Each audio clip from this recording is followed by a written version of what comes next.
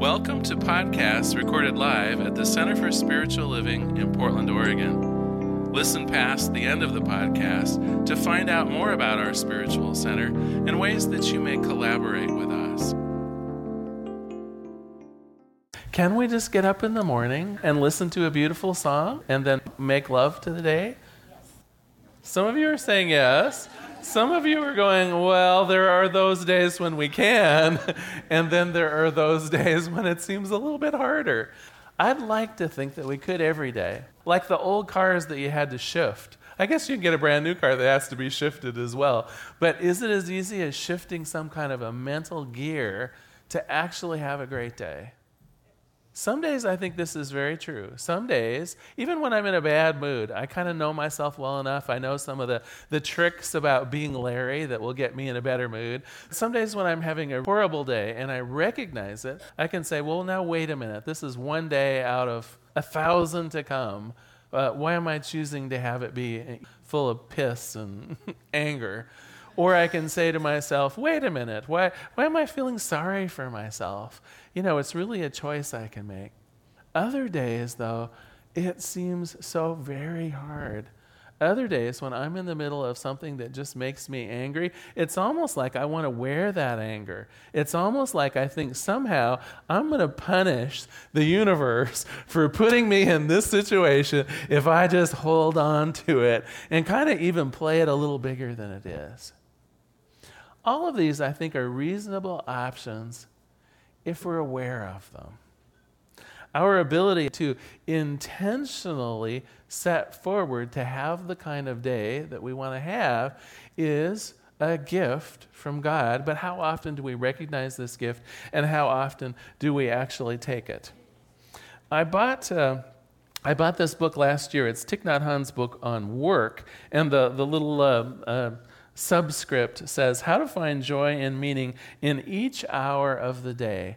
Meaning that literally, no matter what's going on, no matter where you are, no matter what the situation is, the claim here is that we can find some joy in it, that we can actually experience happiness and joy. And so I chose this book for our book of the month because that's what I want.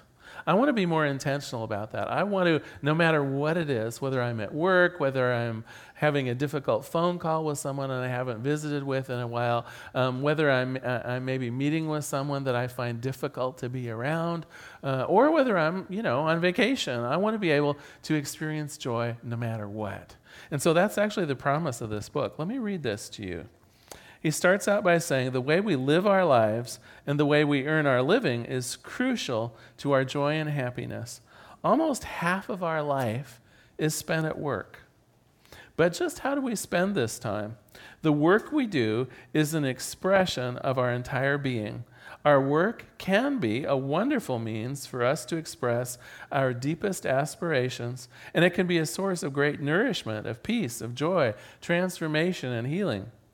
Conversely, the work that we do and the way we can do it can be the cause of great suffering. Is it our intentions? One place to start, I think, is even talking about church. So here we are, it's a beautiful Sunday, and we're getting our spirituality done for the week. Somebody told me that one time. They said, maybe they didn't say it exactly like that, but that was kind of what I got from it. They said, oh my gosh, Sunday was so great. I felt so inspired. It really was as though, God were there sitting on my shoulder on that day. It's like the music was beautiful and your talk was inspiring. It's just too bad that we're done at Sunday. And of course I'm just, it's like, those are fighting words for me. It's like, what do you mean God's only life on Sunday? What do you mean that inspiration or that spirituality is only on Sunday? And what I realized was she had done something very common in this world. And that's the idea of kind of compartmentalizing our lives. It's like, well, Sunday is for God. Work is for hard work and making money so that the rest of the week I can have fun. A vacation is a time to lean back and lean into the good times. Retirement is something to look forward to so that you can put aside your tiresome working years and finally, do you see what I'm saying here? a lot of us put these little compartments around different parts of ourselves and our aspirations. And I don't know that it's always a bad thing, but I will say with each compartment comes a set of expectations. So we have an expectation of when we go on vacation that it's either going to be exciting or maybe it's going to be an R&R kind of vacation where we're laid back and putting on the suntan oil. You know, with whatever our little box that we want to frame our time with comes expectations. Well, looking forward to the expectations of a vacation might be a nice thing, but what are our expectations around other segments of our lives? And in particular, what about this thing called work?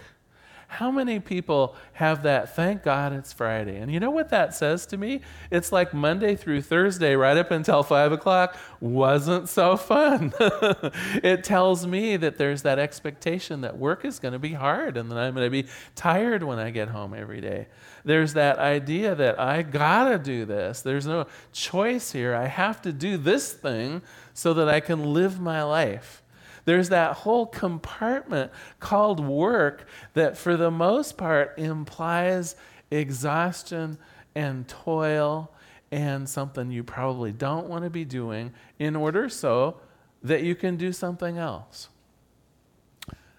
I want to tell a little story here. I went to the dentist not too long ago, and just my teeth were being cleaned. Nothing important for me. But I'm there when this child comes in with his father, and the kid is crying from the doorway in.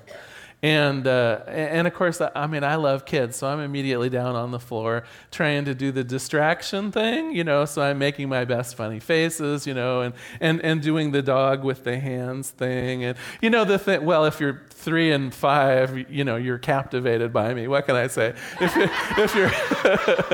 you're a little older, sometimes yes, sometimes no. But I was having trouble. And finally, I looked up at the father and I said, so what's going on here?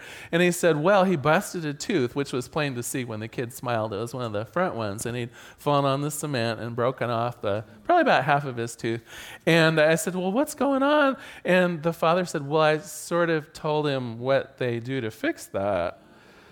And I thought, oh, yeah, sometimes dads are just clueless, aren't they? And I said, well, what did you say? And he said, well, I said sometimes they grind it off or do something like that. And he said, I reminded him about using my power tools in the garage. And so... And so here's this little kid, right, with a visualization of like a Sawzall coming, or an electric drill. And I thought, well, yeah, there you go. Well, I tried my best, but honestly, the kid was not having a good day. So they go into the dentist's office, and I'm kind of expecting, I wonder if it's going to get worse. Could it get worse? And within about 2 minutes, maybe 5 at the most, they're back out into the office. The little boy's still crying, but they're like done. And I went, well, what happened? Well, they're baby teeth. And as long as the nerve isn't exposed, it's going to fall out anyway, so that there's nothing to be done. It's like, you go home again. And I said, well, why is the little boy crying? And the father said, I mentioned that they're all going to fall out. Well, it's like, oh my gosh, Now, okay, all right. Well, anyway, that was my trip to the dentist. But I want you to think about it for a minute, right? Nothing happened. Nothing happened. It was the fear of thinking that people with power tools were going to be coming at him that made him cry to begin with. He probably experienced about 30 seconds of peace when he learned that there wasn't anything that was going to happen that day. But then he started crying again, right? Because all my teeth are going to fall out.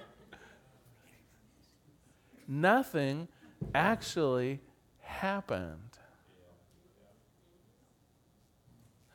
How often, I think, are we ready moving forward with our idea of having a bad day at work? How often are we, from the get-go, entering into a conversation with someone that we've had words with before, literally expecting an argument, expecting a fight? How often have we entered into some new, maybe taking a new class or doing something different, and that trepidation of maybe this isn't going to be a good experience, maybe like last time. How many maybe have gone on Match.com lately and scheduled a meetup with someone, and those probably, if you're at all like me, it might have felt like going to the dentist. I don't know. But that idea of, oh my gosh, is this going to be like last time? I think we set ourselves up every day, just like that little boy. It may not be as dramatic. We may not be in tears. But I think most of us set ourselves up to feel what we're going to feel. And in particular, how many of us create work that is really work? There's no reason that we have to feel tired after a day at work. There's no reason that we have to feel the stress of work. All of those things, for the most part, are because we believe that's what's going to happen. We have made that compartment that we view our life in at work or at play or whatever it is, and it comes with all the characteristics that we imagine it and define it to be. So we think of our work as something that's difficult, it's tiring, that uses up all of our good time. We imagine that it's something that we have to get through or get to the other side of. We look forward to Friday because Monday through Thursday are tough. We think of all the rules and the ways of being in, the nasty supervisors, and all of that is us getting ready for work in the morning. We're not even there yet. Nothing has even happened yet. Just like the little boy in the dentist's office. I think it's time for my joke. You're looking sad. A university graduate student is applying for a part-time job to help with his course fees. Well, he tries for a number of jobs, but to no avail. He finally applies to work at a supermarket and gets a job. Well, the first day, the manager tells him to sweep the floor. Well, the graduate student is dumbfounded. He asks the manager, "Hey, don't you know that I have several college degrees, one in math, one in science, one in biology? After 7 years of higher education, you're honestly going to ask me to sweep the floor?" Well, the manager thinks a minute. "Oh, I'm sorry, I forgot about that. It isn't really fair, is it? Well, here, pass me the broom, and I'll show you how to sweep the floor."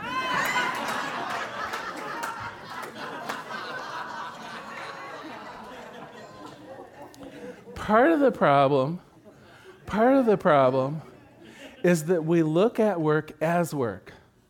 Part of the problem is we do not recognize that there is a spiritual component of virtually everything that is done on this planet. It's all in how we look at it. You know, I had I was going to say good fortune, but I'm not sure that it was entirely good fortune. I had the occasion to work in the fast food industry for one summer when I was in college. And I remember every day dreading going to that place. And I finally actually figured it out after a few months. The reason, and I don't know if it's still that way, the reason I couldn't work in fast food was because every time the French fries were done, alarms went off. And it was the constant weird noise and disruption of my sensibilities that actually would probably be the reason I would choose not to be in that kind of environment. And it had really more to do with the noise all the time rather than it did with actually serving food. But as I look back on it now, you know, that's no higher or lower calling than being the Dalai Lama. To provide people with a service that can uplift them and to touch thousands of people in a day. Now you might say to yourself, "Larry, think about this. You're handing out, meat byproducts, on an overly seasoned poisonous bun, and maybe the sesame seeds are okay. I don't know about the rest of it." But think about it for a minute. It's certainly no higher calling than or lower calling than what I do here. I mean, here on Sunday, I inspire maybe about 100 people, hopefully to look at their lives and maybe take an inward glance, maybe make a few changes. Someone in fast food, they touch 1,000, well, probably close to 1,000 people a day. And if they do that with kindness and clarity and some purposefulness, I'm not so sure that they're not affecting the world in a greater way than maybe I am. Do you see it's how we look at what we do? Back to the joke about sweeping the floor. What kind of a higher calling could there be than to make a clean and safe environment for people to choose the very nourishing ingredients for their lives? It's not sweeping the floor. I mean, it is sweeping the floor. I was counseling someone last year who was in real estate, and of course the market wasn't as good as it could be, and she was having some trouble getting new listings, and really was kind of talking about how she would like to be doing something that had a bigger impact in the world. And I said, really? I said, helping people find a place that's safe and affordable for them to play their lives out in love and beauty? Really? Is there anything higher than that? I think that a piece of us wants to be something that directly impacts, I don't know, world peace, or to end poverty, or something, I don't know. There's something in us that maybe diminishes our ability in the jobs we have right now, unless that job somehow is like huge, like the president of the World Health Organization, or a senator, or I don't know what it is. Unless you're a doctor without borders, you're nothing. And I don't think that's true at all. I think that each one of us doing whatever it is we do is a force of good and a force of divinity in this world, if we but look at it the right way.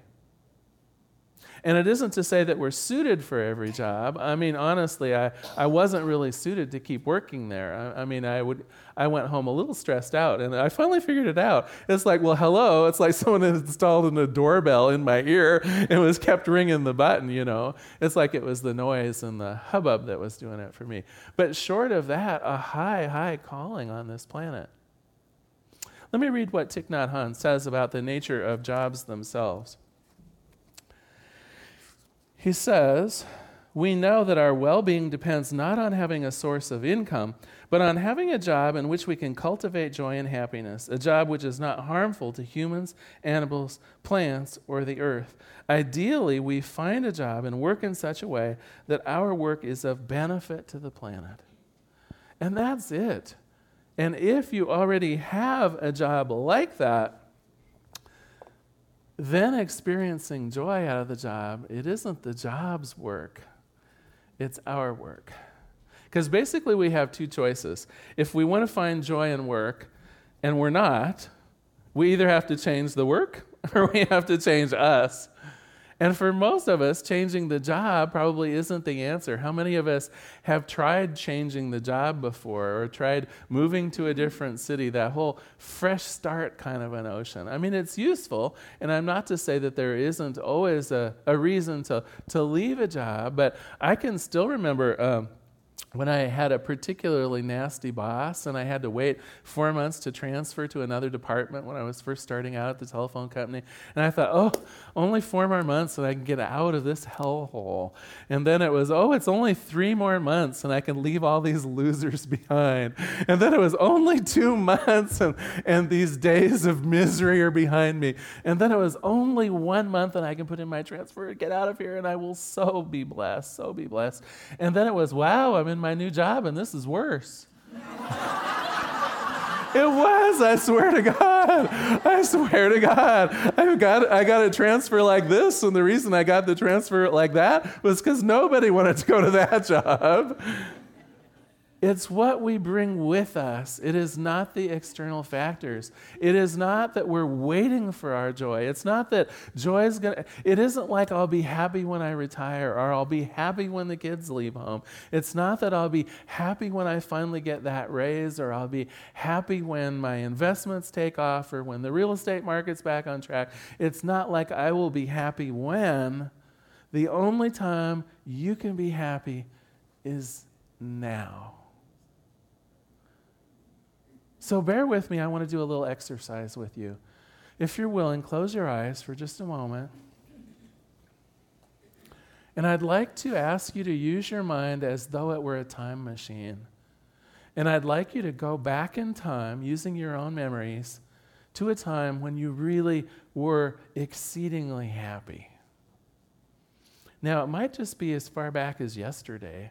Maybe you were in a hammock laying out on the sun on a beautiful day that was yesterday, and you feel safe and you feel secure. You feel like all your needs were met. You feel truly like it's the best time of your life. For some of us, we might have to go back a little further, maybe to a time of particular safety and a time when truly we felt loved and loving. But find that time in your life, perhaps a certain day when you truly felt utterly happy. And you might think of it as blissful or exciting. You might think of it as quiet and inward. It could be an outrageous day, like a birthday party day, but just pick a day when truly you couldn't imagine yourself happier. And think of what you're doing, but more important than that, really think of really sense in your heart what you're feeling. What does it feel like to be happy? Is it like the bubbles of 7-Up? Is it the warmth of your heart? What does it feel like to have this sense of happiness?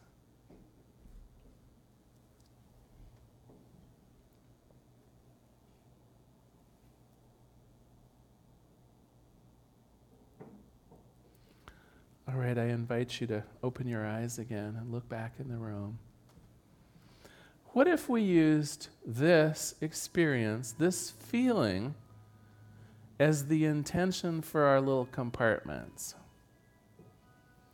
What if instead of having the compartment that we called work seem like something hard and troublesome, what if as we're getting ready for work in the morning, instead of thinking, oh gosh, another day, gosh, I hope I get through this one okay. I hope I don't get that client from hell. I hope I don't pick up any of the work that's really difficult. What if instead of that, what if we went with that intention of joy that you just experienced? You can call up either of those memories as you're getting ready for work.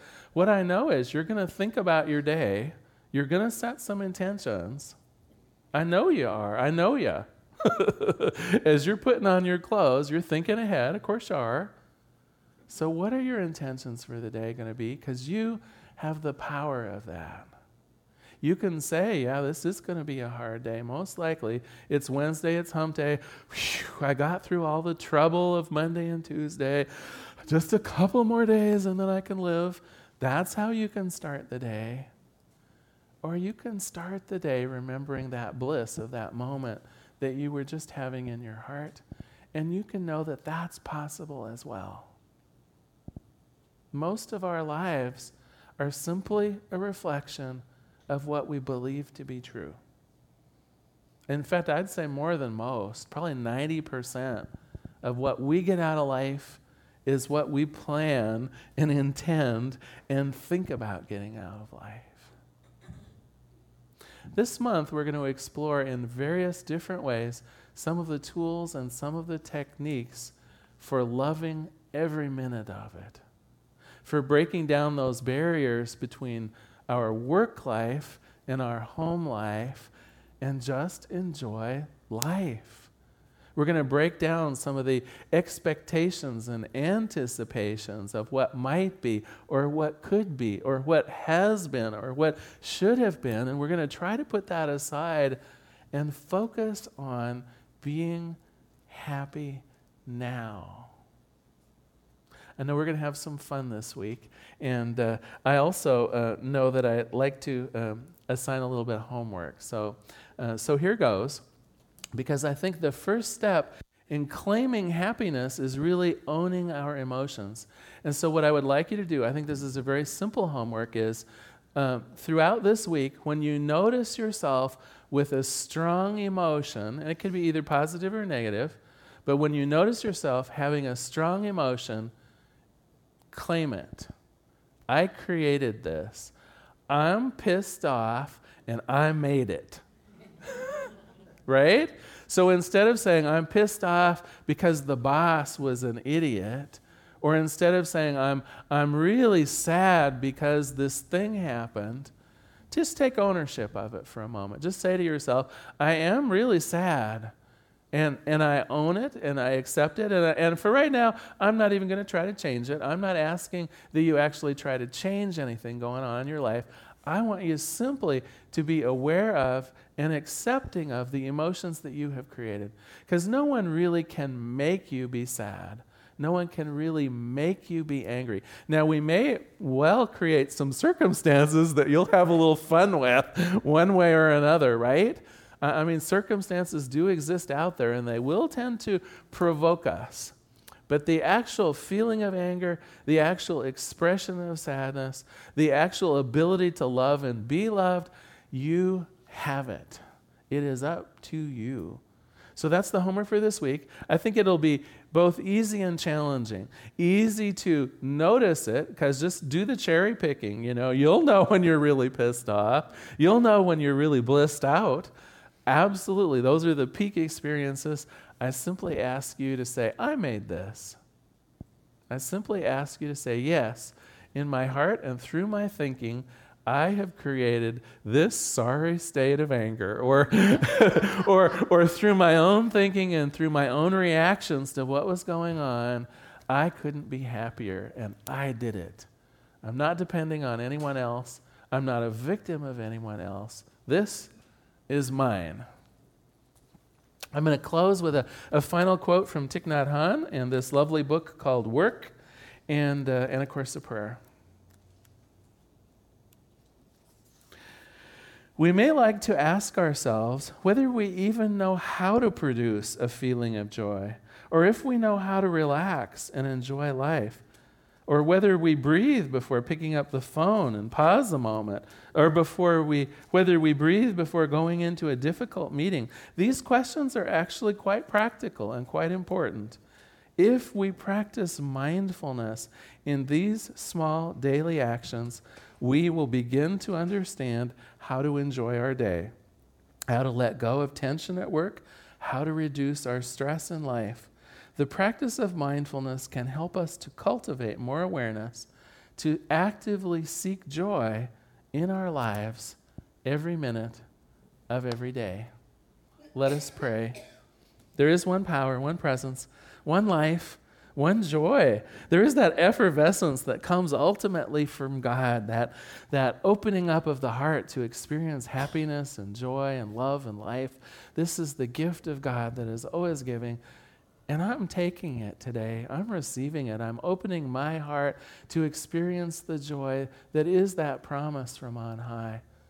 I myself on this day claim that I am joyous, and it knows no boundaries. It doesn't require a setup or a way of being. It's simply part of me as part of God, as part of joy. And as it is true for me, it is true for each person in this room. Each person here has the capability of claiming goodness. Each person here has that ability to set themselves up to experience life in its fullest in every moment of every day, whether it's at work, whether it's at play, whether it's with family, whether it's with friends. Each of us can cultivate joy in our lives simply by becoming more aware of the joy that is there. And I'm grateful for this. I'm looking forward to this month and in gratitude for this lovely book that we'll be covering. Grateful always for the power and presence of God as it shows up in each heart in this room. And so, as I release this prayer into the activity and action of the law, I simply recognize goodness at hand. I let it be. And so it is. Thanks so much for being here today. So glad you were here today. We hope you enjoyed today's podcast. If you happen to be in the Portland, Oregon area, we'd love to have you visit in person. The Portland Center for Spiritual Living is located at 6211 Northeast Martin Luther King Jr. Boulevard.